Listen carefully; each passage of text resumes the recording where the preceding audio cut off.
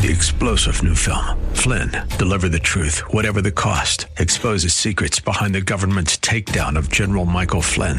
Flynn knew what the intel world had been up to. He ordered the first audit of the use of contractors. This set off alarm bells. He told the truth. He was the most dangerous person for Donald Trump to hire. They had to get rid of Flynn. Flynn, deliver the truth, whatever the cost. Available now. Watch it today. Go to salemnow.com. salemnow.com. In addition to taking care of one another inside the church, what if we developed a lifestyle of taking care of the most needy outside the walls of the church? How would that change the community and our city? Bob Moffett, president and founder of Harvest Foundation in Phoenix, along with Pastor Julian Gibb, talk with pastors and leaders about how sacrificial love by those in the church to those in need outside the church has helped people see and embrace Jesus Christ. It's that demonstration of Jesus' greatest commandment that we'll hear more about today on The Kingdom and Its Stories. Welcome, everybody, to those of you who are either listening on the radio or the podcast or watching the video cast. We are delighted that you're with us this morning to further explore examples of brothers and sisters in Christ who are being the hands and feet of Jesus in their lives, in their families, in their communities. And we interview them not to praise them or to lift up a person, but to give examples of people who are attempting to reach out, to demonstrate the love of God to others, and with the desire or the objective that their stories will be an inspiration to those who are listening or watching. And with me this morning, I have Jim Baugh, who is, that almost sounds like a Southern nickname. Yeah, it does. If you put your first name, Jim, and then Baugh, your last name together. Jim Baugh. I must be from Alabama somewhere. Well, that was my name in college, so I had a guy ask me if I was named after an African chieftain because it sounded... Right. It was kind of exotic. Yeah, really very exotic, yeah. Right. So, Jim, tell us, who is Jim Baugh? Well, it's so good to be with you this morning. I'm a father. I'm a lover of Jesus. We have 5 children. Just a few days ago, we had our 9th grandchild and expecting the 10th in a couple of weeks. So God said, fill the earth. I'm jealous. We said we'll do the best we can. I've also served in pastoral ministry for a number of years and now executive director of staff development for a ministry organization called Global Training Network. Okay, what's the elevator speech of GTN? Global Training Network. The 10-second elbow shot in the elevator would be, we exist to train, equip, and encourage indigenous pastors in the emerging world. Amen. That sounds familiar. Yes. Well, okay, Jim, this interview is about being the hands and feet of Jesus. So it'd be interesting. How do you train your pastors to be that in their local context? Yeah, that's a great question. I refer back to something that has been modeled for me as a youth. There was a paving company. I think it was in Phoenix. I grew up in Phoenix, born in Phoenix. And I can't remember the name of the paving company, but their byline or their subtitle was, "We find needs and fill them," you know? So really the vantage point of being the love of Jesus is looking for the needs around you. I mean, legitimate needs. And so around the world, those needs are evident, whether it be needs for prayer, whether it be needs for food, whether it be needs for medical equipment. They're out there all over the place. And so we attempt to equip our pastors to not only tell the gospel, but also demonstrate the gospel in very tangible ways. Yeah. So if they do it, in what way then do they motivate their people to do that? Right. It's a part of discipleship, isn't it? we can share our own personal stories. I mean, it's a lot better to share what God is doing in our lives rather than tell folks what they should be doing.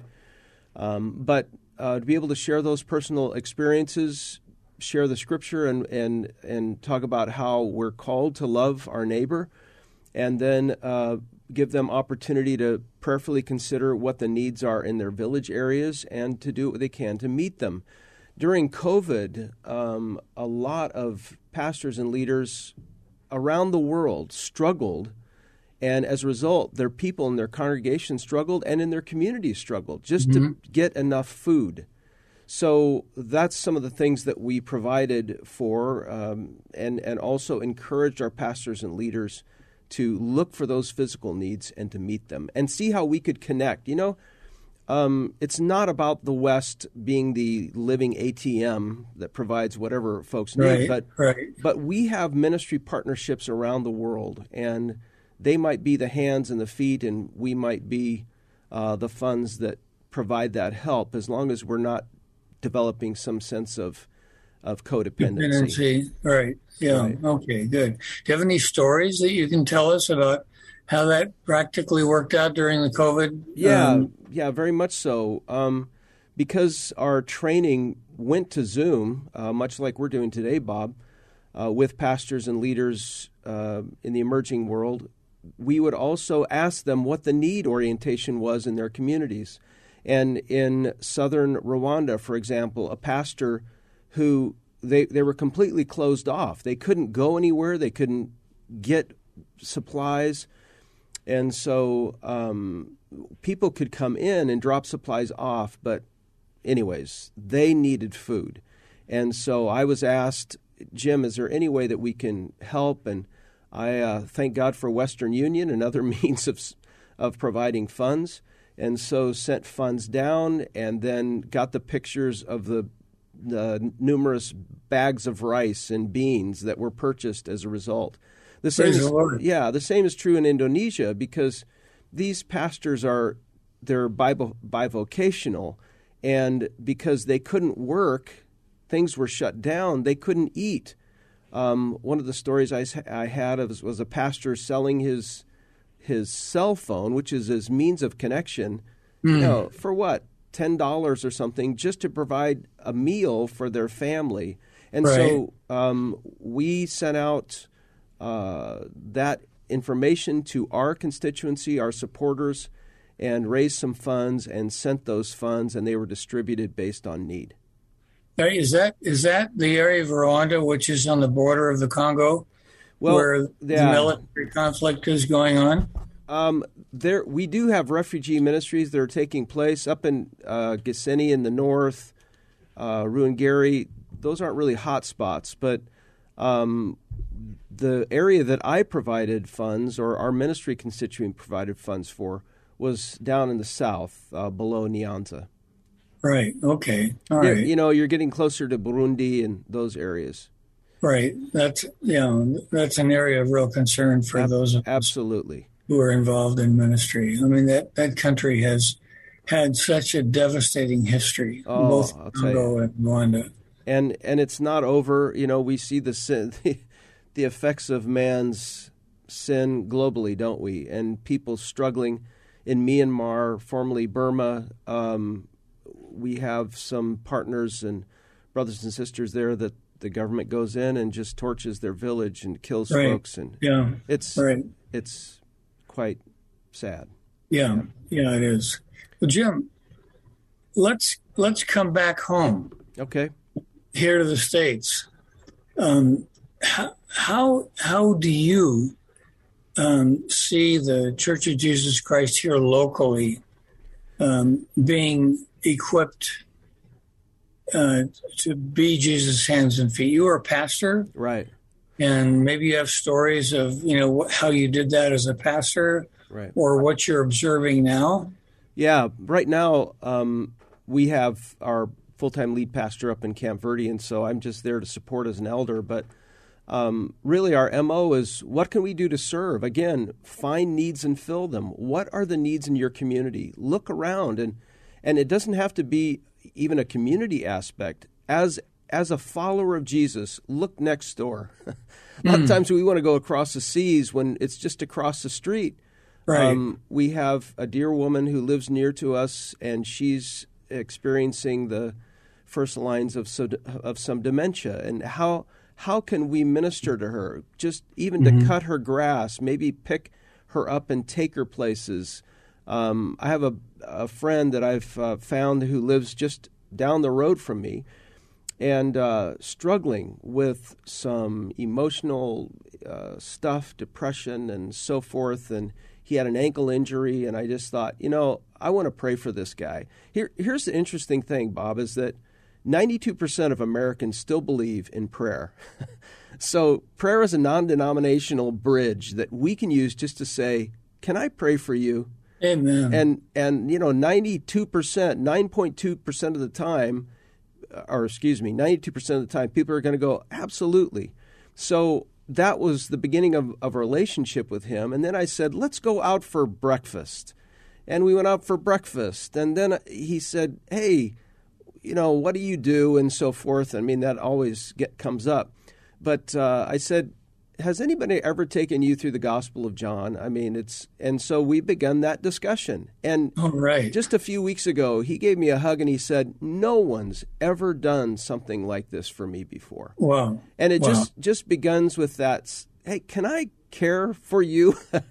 How about if we go to a restaurant and the waitress or waiter comes and as they're delivering food say, you know what, we do something that we just find very powerful, and it's prayer. Is there anything we can pray for you about? He said something that really raises a question in my mind, and I want to ask you the question.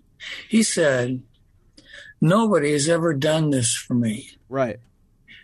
How is it possible in a country like America, where we have so many people who claim to follow Jesus, and you're a pastor, so you understand your people.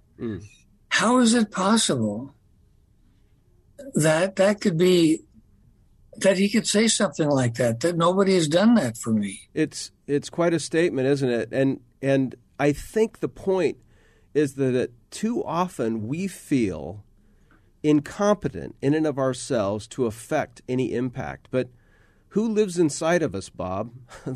The living God. I tell people, you got the 3-meal deal. You got the Father, Son, and the Holy Spirit, and He is able both to raise the dead and to equip us and empower us to do things that we never thought possible.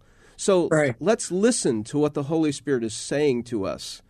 Be sensitive to the Spirit of God. And it was just, for me, it was like he needs to be encouraged. He needs prayer. And so anyways, that was the beginning of the building of the bridge. So he's growing in his walk, his faith, and we're also having a great time over breakfast, which I buy, and then he goes, hey, how about if I buy next time? So it begins a reciprocal relationship, and he's become a great friend. Well, Jim, you've been a pastor, so what can, and this is my heart too, is discipling pastors to disciple their people. Yes. Because it shouldn't be us just doing it, as leaders. No, absolutely. Setting an example. We've got to motivate our people. How would you do that? Well, again, I just spoke last Sunday on the Jesus loves the lonely, John chapter 4. Yeah. And that beautiful picture of Jesus meeting the Samaritan woman. And the end of the point was Jesus loves the lonely. Each one of us have experienced loneliness. Loneliness is a common denominator within our culture and country. And my point was, if you want to make a friend, again, you remember this? You have to be a friend, right? Right. So let's not sit there and go, oh, they don't need a friend. They do. So take that first step, and I encourage them. There are lonely people sitting right next to you, across the street, down the street, just next door to you. Just say to someone who looks lonely, hey, would you like to have a cup of coffee? Can we get together? How are things going on, your family, whatever it may be? and reach out of ourselves to reach into someone else's life. And God will bless that. He's already going before us. So find a need and fill it, whatever that need may be. Yeah, maybe that needs to be part of our daily intercession and our time alone with the Lord. Lord, open my eyes. Yes. We know there are lonely people all around us. Father, open my eyes to see it. Amen. And then help me to respond. Amen. I walked out of a grocery store in Camp Verde. There's only one grocery store, by the way. And this woman was in a truck, and she's sitting right in the parking lot, in the driveway in front of the front doors. She can't start her truck and just cranking it. And I'm looking around, and, I'm 62 years old, and I'm okay in shape and so forth and so on. But I'm thinking, is anybody going to help that woman? And that's usually our first thought, is anybody? And God goes, yeah, how about you, pal? And so I reached out in her back, started pushing the back, and pretty soon somebody else saw it and goes, hey, let me give you a hand, buddy. And so I think that's the first step, just as the old vantage points or the old, sermon statement, God doesn't need your ability necessarily. He needs your availability. Just say yes. I love that. I can do that. I can push a truck, And the woman in tears afterwards said, thank you so much. And I'm walking back to my car, and these people are I thought they were going to have a little party for me, I'm thinking, what did I do? I just pushed the truck. Yeah. Hey, let's be truck pushers, or let's if somebody's in the need, the grocery store, let's lend a hand. Here's another thing, Bob. When we're checking out and there's customer service, look at name tags and just say, hey, Bill, how are you today? Thank you so much for what you do. And I'll see people's face light up like the guy knows my name. And I'm and I'm like, yeah, how did you know my name? I've had that. I said, I have extrasensory power. No, I said, actually, you got a name tag on, Anyways, it's... Yeah, for those of you who are listening and or watching, this is The Kingdom and Its Stories. And we have... can I call you Pastor Jim, or just... You can just don't call me late for supper, brother. Okay. Call me... Jim Baugh, who has been involved in Christian ministry for a long time, and we're talking about his experiences of being and also equipping God's people to be more conscious of how to be Jesus' hands and feet as a lifestyle. Yeah, absolutely. Not as something that we occasionally do. Absolutely. Yeah. So, Jim, what about like yesterday or the day before, something that God called you to do to be Jesus' hands and feet? Well, I'm going to, if I may tell you this story, this is incredible. And it's not what happened to me, but it happened to a friend of mine. Okay. He was speaking on John 6, Jesus breaking the loaves and feeding the 20,000 people or whatever it may be. Right. We call that kingdom mathematics. Yeah, absolutely. It's breakfast with Jesus. How's that? Right. So fish sandwiches for life. But anyways, the point that was so cool is he said, the little boy brought what he had to Jesus.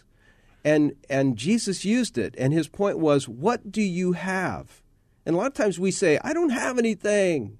I've never been to seminary. I can't, I don't know.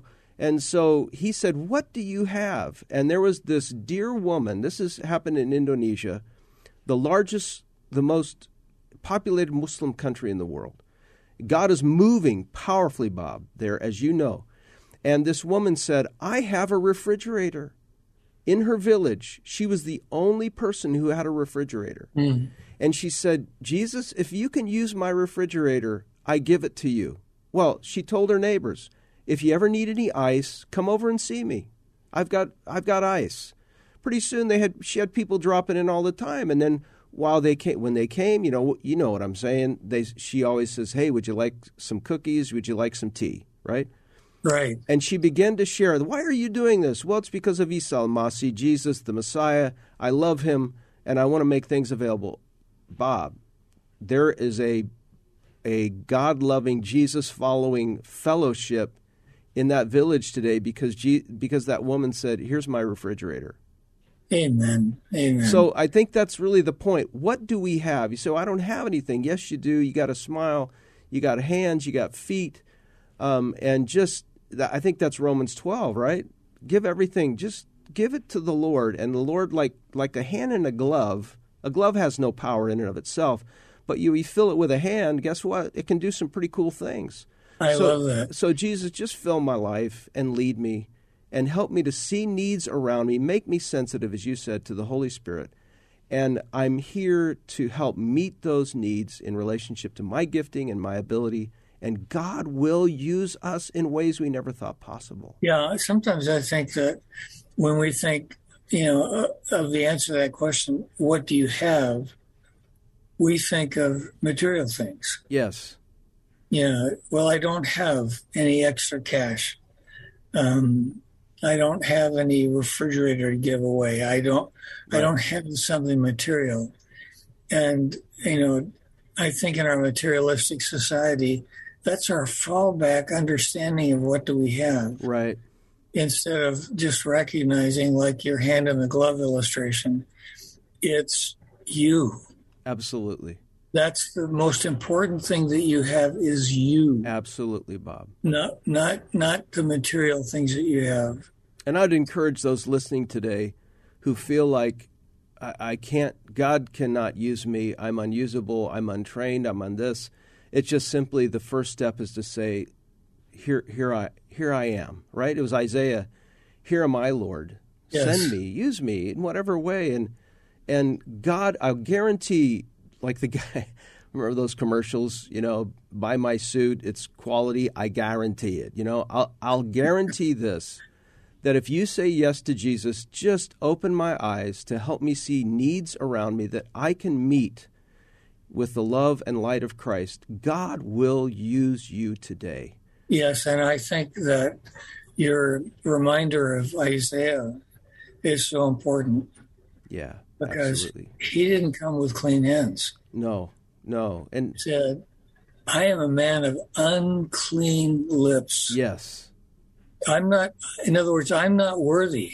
I'm not the fourth member of the Trinity, and by the way, there aren't any. So we're broken people put together by a Savior who's all put together. Yes. And so even in our brokenness, we don't want to admit, hey, I'm broken. But in that admission of brokenness, there are other people who say, I am too. And together we can become whole, as we serve and help each other.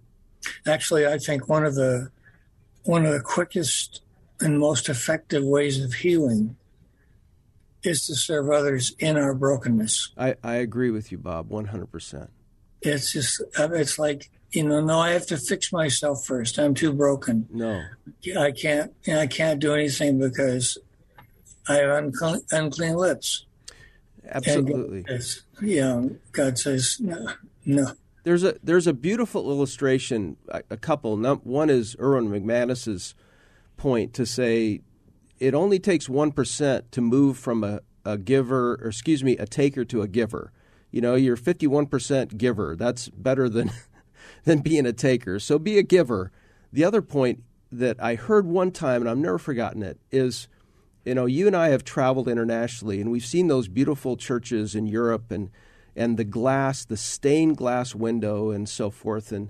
And one individual said, the beauty of that stained glass window comes from brokenness. And it comes from when those broken pieces of glass are stained with color and they're put in the light of the sun. It's that brokenness that produces a beauty that people are awed by. And it's our brokenness put together by a Lord, our Savior who loved us. We've been washed with His precious blood, and we can demonstrate His love to a broken world who can see beauty and be drawn to Christ even in our brokenness. Amen. Another story, Gary. Well, one final story would just be this. When you go to a restaurant, ask folks how you can pray for them. It doesn't have to be a big preach-a thing, but just simply said, hey, we're about ready to pray. Are there any prayer requests that you might have? I have not had anyone reject me. Of course, they're waiting on me, right? So they'd like a tip, but that's a practical step that you can take.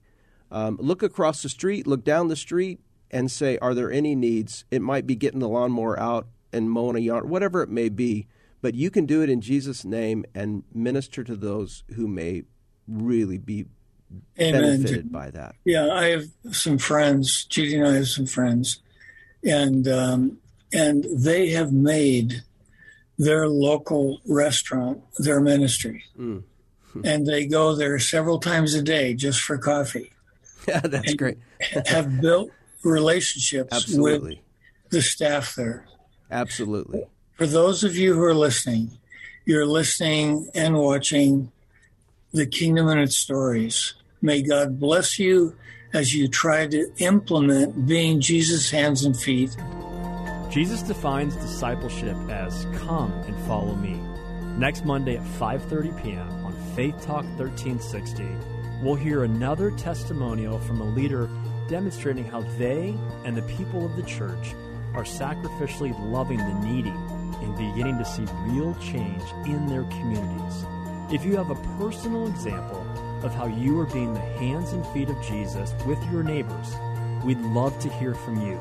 Enter your story at harvestfoundation.org.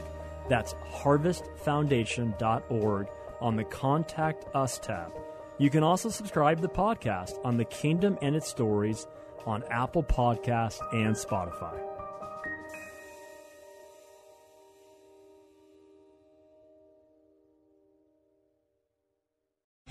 3-star General Michael J. Flynn, head of the Pentagon Intelligence Agency, knew all the government's dirty secrets. He was one of the most respected generals in the military. Flynn knew what the intel world had been up to. He understood its funding. He ordered the first audit of the use of contractors. This set off alarm bells. The explosive new documentary, Flynn, Deliver the Truth, Whatever the Cost, uncovers the facts behind this scandal. Flynn told the truth. He was the most dangerous person for Donald Trump to hire. I find out the worst enemy that I'm going to face in my life is right here in America. They took my assessment and they wanted me to change it. And I was like, I'm not changing it. They had to get rid of Flynn. With in-depth interviews, archival footage, and never-before-seen personal records of the man behind the headlines. I just felt like I was drowning. Flynn, Deliver the Truth, Whatever the Cost. Available now. Watch it today. Go to salemnow.com. salemnow.com.